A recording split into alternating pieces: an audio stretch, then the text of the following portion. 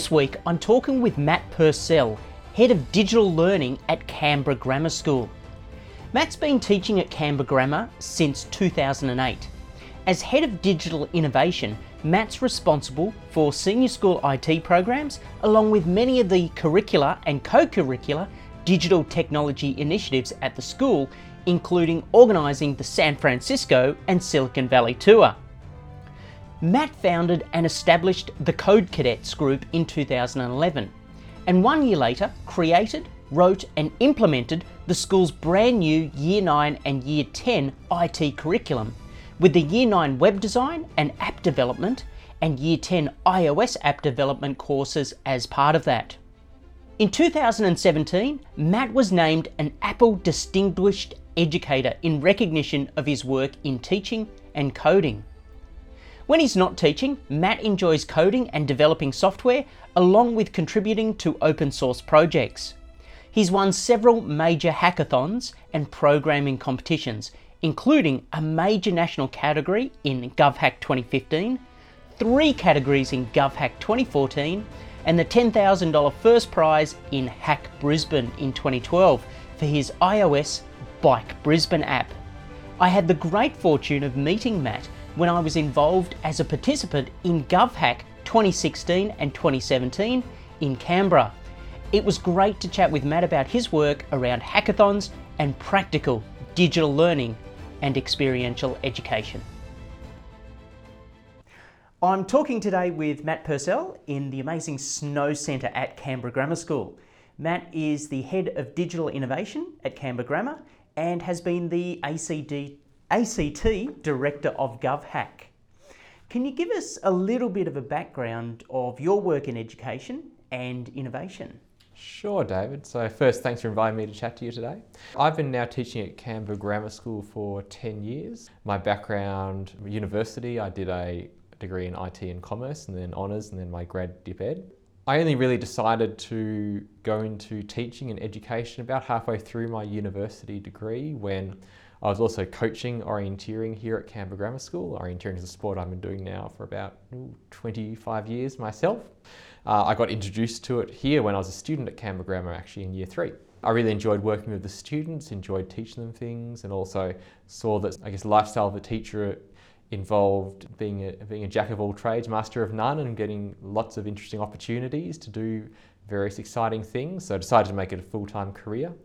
And it has not disappointed. I get to do all sorts of fun things, get my area of specialty, which is obviously IT and software development, but also get to do a huge range of other things. And in my role as Head of Digital Innovation at Canberra Grammar, it's my job to, I guess, drive our students' engagement in digital technologies, and not just within the school curriculum, but doing lots of projects that are more outreaching and engaging with external organisations like GovHack, which we've hosted here for the last 2 years and also been participants in the competition since 2012, and provide our students with really those authentic contexts about what it's like to be working with technology in the real world.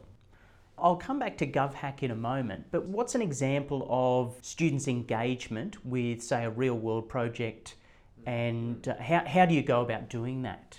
A project that we engaged in this year, that we were really fortunate to be invited to engage in, was with Microsoft HoloLens. So HoloLens is a new device in sort of the mixed reality or augmented reality sphere, where it puts virtual objects over your real world environment.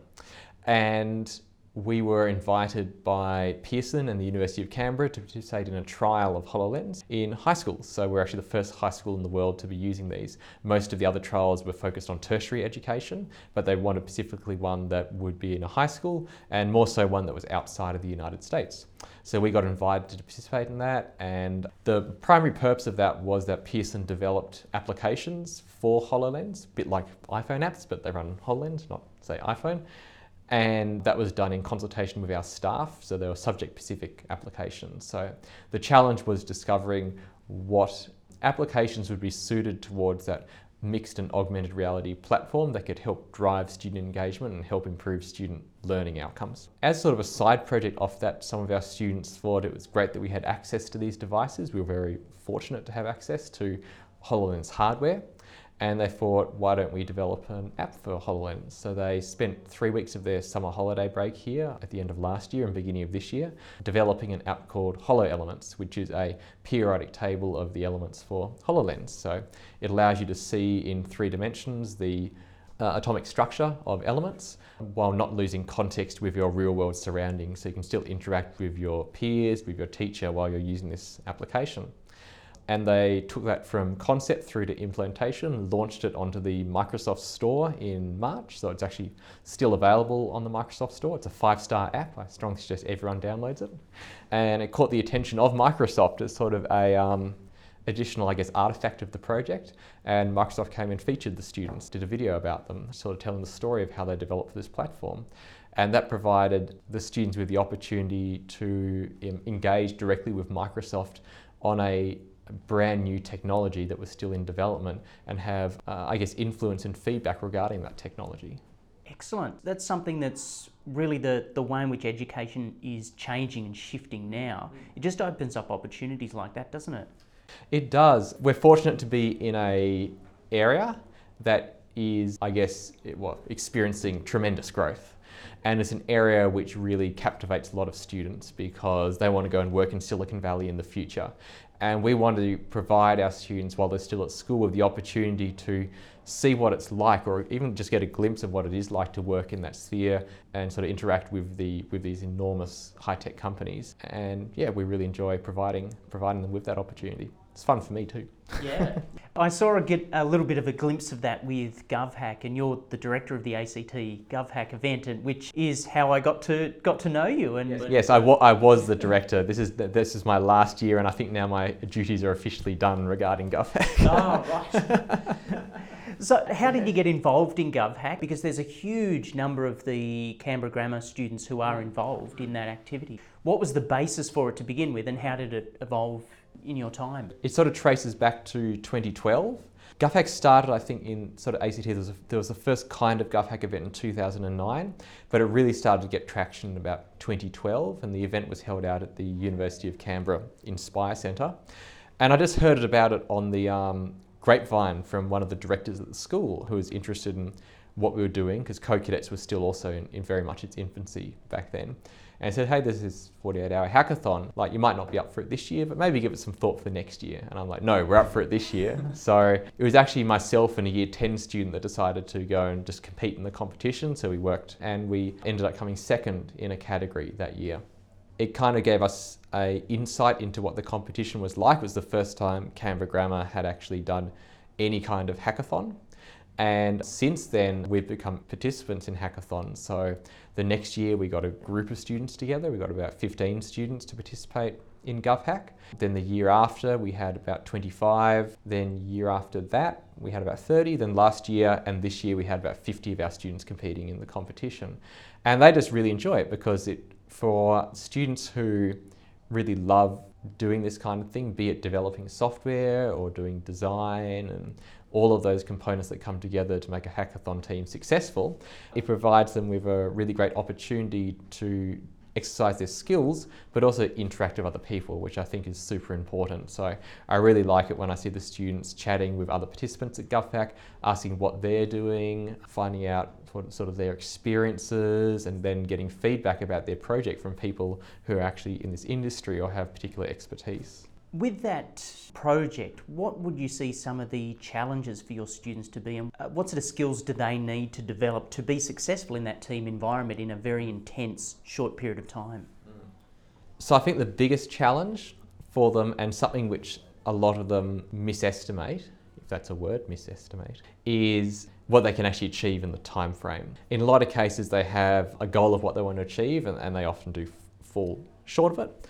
And that's because things sound great on paper, but when you come to the harsh reality of actually implementing them and you hit all of these issues that you didn't expect, it just grinds up time. So I even find that in my own GovHack entries. So when I wasn't organising GovHack for the last 2 years, I was competing as well, just in my own team. The students were competing as well. So even I find that you have the best intentions and you get hit with a brick wall of reality, and it's like, this isn't going to work. So it's time to sort of downscale what you want to do.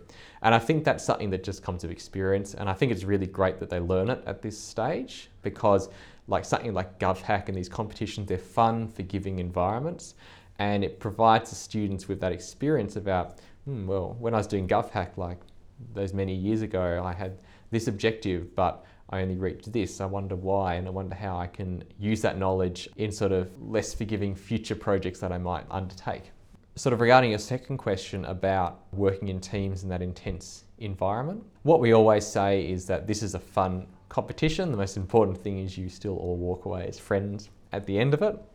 And they all do. They're all really good friends, and it's great that they can rally around their common interest, which is developing interesting projects, most of the time using technology. And they can do a project that uses a technology that they're all interested in. So we had projects this year that surrounded like virtual and augmented reality, and those students were really interested in that kind of thing. We had projects that involved like laser cutting, so physical projects, and that's students who are really interested in more the design aspects rather than the software development aspects. And I think it's great that they can find a project that does suit their interests. I had a great time again this year, so yes. You like the ice cream? I did. I liked the gelato. That was a nice touch, and the food was excellent. Oh, we try. We found that the best way to keep everyone happy and avoid a small-scale riot was to have good food. So definitely was well worth it. From the projects that you've seen over the years, not necessarily just involved with GovHack, but say a student project, is there something that's really stood out you've seen from a student that you didn't expect, and it's like, wow, that's really innovative, or they've challenged themselves in quite a different way that was unexpected? Yeah. We actually have, and probably an example of that this year was in our Year 10 course, which is iOS application development. The students learn how to develop apps for the iPhone and iPad. They have a major project at the end of the year, which was actually just submitted a few weeks ago. It's really impressive when these students tackle a project that involves a new technology or a new API. So this year, with the release of iOS 11, there was really exciting stuff surrounding like augmented and virtual reality and also machine learning. So we had one group of students develop augmented reality ping pong game. So it used ARKit, which is the new framework in iOS 11, to create a virtual ping pong table, and then you can actually play with your phone. And that's something which I found really impressive, and I guess it was more of a proof of concept. It wasn't a polished, finished app. I wouldn't have expected that. But it involved a whole heap of advanced things which we just don't have scope to teach in the course due to time constraints and complexity constraints, but using things like SceneKit, so they did all their 3D rendering within the app, and also ARKit, and they were developing with ARKit while it was still in beta. So, and the implications of that is it's buggy, so if something goes wrong, they're not quite sure whether it's their code or whether there's something wrong with the framework itself that Apple has to fix, and also challenges inherent in doing something when there's very few resources available to help you with it. In a lot of cases, they couldn't just go on Stack Overflow and search for a problem there, I should say, because it's such a new technology and people probably haven't experienced the problem yet. And also the fact that it's under non-disclosure, so you can't publicly discuss it. So it creates all sorts of interesting issues for them. But I'm really impressed when students persevere and to use those technologies. And it shows that they're genuinely interested in it because they're willing to invest enormous amounts of time just researching it, trying things, searching whether what they're encountering is actually a bug or it's actually something wrong with their code, and then be able to produce an end result from that. You touched on a very interesting point there with the perseverance, and unfortunately a lot of teenagers today, if they can't get it instantly, they'll give up, and I think that's one thing that I've seen through the education side that I'm working with. How do you instill in them the ability to be perseverant in face of adversity, but also how do you work with failure? So if they do fail on something, how do you help them recover from that and go, well, this isn't the end of the world, and move forward? It's an interesting issue you raise. Like, it's not all rainbows and leprechauns here. We do have quite a few students who haven't gotten to the stage where they can persevere through problems. And it's always a challenge to see how to deal with that because it's such an individual thing. I guess it comes down to persevere through a problem. You really need to motivate the student to have a genuine passion towards what they're doing. Because if they don't have that underlying passion and really want to do it, then they'll do all your coursework, they'll do all your classwork and homework, but they're not going to go that extra step further where they take on a complex project, they'll really want to push through it. I think it's sort of, getting to that point of having the passion. And some students you just won't. They do say the subject of IT because for one reason or another it was probably the lesser of many evils or something like that in their elective subject choices or whatever. At the same time, you also do get the very passionate students. For those that I guess aren't as passionate as others, it's probably a case of managing expectations. And in a lot of ways, as the teacher, I have a big responsibility to do that, to make sure that when they propose to do something, it's going to be challenging for them, but not insurmountably challenging, and not to the point where they're going to get halfway through and give up because it's all too hard, versus students who are extremely passionate and just spend their weekends just coding for fun, where you can set them a task which, to be honest, you're not quite sure potentially how you'd solve yourself. You're reasonably certain they would find a solution, but it's going to require a lot of work. And then they'll just nut away at it, like for weeks on end. Most likely they'll eventually hit a solution to it. So I think there's sort of that management of expectations. In terms of how to deal with failure, I think that sort of idea of failure falls into two categories: students who fail because they just couldn't be bothered doing the work, and students who try their hardest but still fail. And that might be students who are top performers and the task is just too difficult. It might also be students who are not necessarily the best students but still put a lot of effort in, but it just doesn't click. For students who just can't be bothered doing it and don't put the effort in, well, it's like, well, I mean, what can we really do here? Well, they're not going to reflect on their learning if they just don't put any effort, are they? And I think, fortunately, we don't really get too many of those kinds of students because the subject's very self-selective. Like, if you're not willing to put in the effort, it becomes pretty apparent that it's probably not right for you. But that said, assuming students are willing to put in the effort, then we'll support them as much as we can. So providing them with additional resources, providing them with additional tutoring to get them to that point. So as you said, it's a case of providing them with that opportunity to reflect on it, and reflect on what went well and what went bad. And we try and do that in a very incremental way through a long-term project. So halfway through the project, we have our status updates where they have to present to everybody what their wins are and also what their blockers are. So they can sort of celebrate their success, but they can also tell us about what's blocking them and what's causing them problems so that we can help address it at that early stage as well. But even if it gets past that, right to the end and it doesn't work out, it's like, well, you tried and you now know what works and what doesn't work, so you can use that to inform future decisions that you might make in terms of future projects. Yeah, very good. That happens to me as well. I do lots of stuff that doesn't work out. I think it happens to everybody. It's but it's worth trying, and indeed. And I think that's something I've always talked about with students of mine is if you don't try, well, you will never know what the outcome could have been, would have been, should have been. Yeah. So got to give it a go.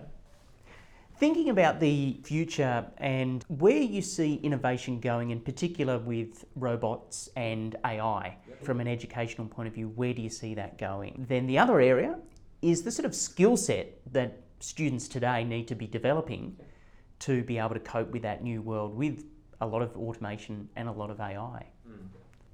To be honest, robotics is an area I haven't really looked into so much, being more of a software end person. However, sort of coupled with AI, it's obviously the future, and we're already seeing machine learning embedded into many of the products which we're using. I think it comes down sort of in terms of robotics to the fact that capital, well, speaking economically, capital is always a substitute for labour. Well, most of the time it's a substitute for labour. So we are going to see increased automation in industries that have traditionally been labour intensive. And that's why we are, I guess, seeing almost that skill shift towards employment in the labour-intensive industries versus employment in the industries which are going to be writing and developing the technology that will probably end up replacing those labour-based industries. I think that's sort of the future direction we're going, whether people like it or not. That's the direction it is going. We're seeing that with automation of factories. We're seeing that with automation of cars as well. I mean, my big prediction is that probably within 20 to 30 years, it'll either be illegal for a human to drive a car or prohibitively expensive because insurance would be sky high versus the car driving itself. So I always challenge my students saying, oh, don't bother getting your L's because you probably won't need to drive in the future, but they still get their L's. So it's like, okay. There's, I guess, in the context of preparing the students for that in the future, I mean, there's all the talk about like everyone needs to learn how to code. It's sort of the new literacy. It should sit beside like maths and English. I disagree with that. I don't think everyone needs to learn how to code, and I certainly don't think that it's as important as maths or English, which are things that you use every single day. You don't use coding every single day. What I think is important is the more general concept of computational thinking, and this is nothing new, everyone's been talking about this as well. The fact it's important to understand how computers and systems more generally work, because everyone's going to be working with these systems in the future, and there's only going to be a subset of people who are actually programming them that need to be the actual coders, but I think everyone needs to have an understanding of how these systems work and the processes that are involved, so they have at a very high level a general appreciation for how to use it efficiently and effectively. And I think that's the best way to sort of prepare students for the future. Of course, I love it when students want to learn how to code. That's obviously my area of expertise, and I certainly encourage that. But I certainly don't think it's required for everybody, but I think it is required for everybody to have that more general computational thinking appreciation. And would you see that as probably one of the biggest challenges for education? I think it is, and I think it's a challenge to upskill our teachers, because ideally to teach this probably very effectively you do want almost a computer science background, because just by virtue of being a programmer and such, you sort of think in that way. Well, I guess same with mathematicians as well. It's a challenge to upskill our teachers to teach this and have, I guess, subject-specific experts to teach this as well. And it's also a challenge to get the students to appreciate that it's more than coding. It's a more general concept, because whenever you say like digital technologies, everyone thinks coding immediately, where that's a portion of it. That's, I guess, the implementation of it, but it's not the more broad concept of it. So I think it does require that change in the way of thinking about what the subject involves, because if you just think of it as coding, you're probably not going to get too much out of it, versus if you think of it more general terms. It's real complex problem solving, isn't it? It is, yes. So, I mean, computational thinking is about how to break down problems and solve them in isolation and then bring them back together to form a whole. It very much is problem solving, and as a programmer, that's what we spend a lot of our days doing, solving problems that we've mostly created in our code. It's always good to solve a problem that you create, or Exactly. solving one of your own problems. Sometimes, when you solve a problem, you create another problem or another 10 problems. So. So on that, that's a really good intro to my final question. How do you take a problem, break it down, and start to get the students to really understand the problem and then work towards a solution? When you're starting with younger students or students who haven't encountered this kind of thing before, real world metaphors or real world analogues really help with that a lot. The example is making a piece of Vegemite toast. You walk into class and you have the toaster, you have the bread, you have the Vegemite, you have a knife, and you ask the students to give you exact instructions about what to do to make Vegemite toast. They'll say something immediately like, okay, get your bread and put it in the toaster. So you get the entire loaf of bread and try and shove it into the toaster because they haven't been specific enough. Yeah. Then they go, oh, okay, so get a slice of bread and put it in the toaster. And then you start going at the packet because you can't get into it. It's a closed packet. And it's like, oh, okay, open the packet of bread, or open the loaf of bread, get a piece of bread out, put it into the toaster. And you do that, and then you just wait. And then they realize, okay, push the toaster lever down. So I think those real world analogues really help, because it helps them understand that giving a very general instruction is generally not useful. You need to be quite specific about that. And that boils down to the concept of taking a large problem and breaking it down into component steps. Because all of a sudden we have the larger problem, which is making Vegemite toast, and they're suddenly breaking it down into a set of really concise steps. And what I guess other strategies is like building Lego. One person has the instructions about how to build the Lego. So they're looking at the Lego instructions, which aren't written, they're just the diagrams about how to do it. And then someone else has the Lego itself, and they've got to instruct the person what to do about that builder being able to see the instructions. And then you get an appreciation for how specific you have to be about giving those kinds of instructions. Because you can't just say put the block at the end, because like, where do I put it? It's like, okay, place it 3 studs from the end of the right corner of it. And giving those instructions, it's very hard, because I've been on the receiving and the giving end of this, and it's very hard to do. But again, that real world metaphor, real world analog, provides them with that context about how specific you have to be with these instructions. And again, that takes that larger problem, breaking it down into smaller steps to build a whole. So they're really fun activities which you can do to sort of demonstrate that. And then that can be used as a launching pad for more, I guess, abstract problems, like maybe a very basic programming or algorithm, or I should say algorithm design tasks, like working out the factorial of a given number. Then sort of looking at that in a much more abstract way and figuring out how to solve it before actually writing it down as an algorithm.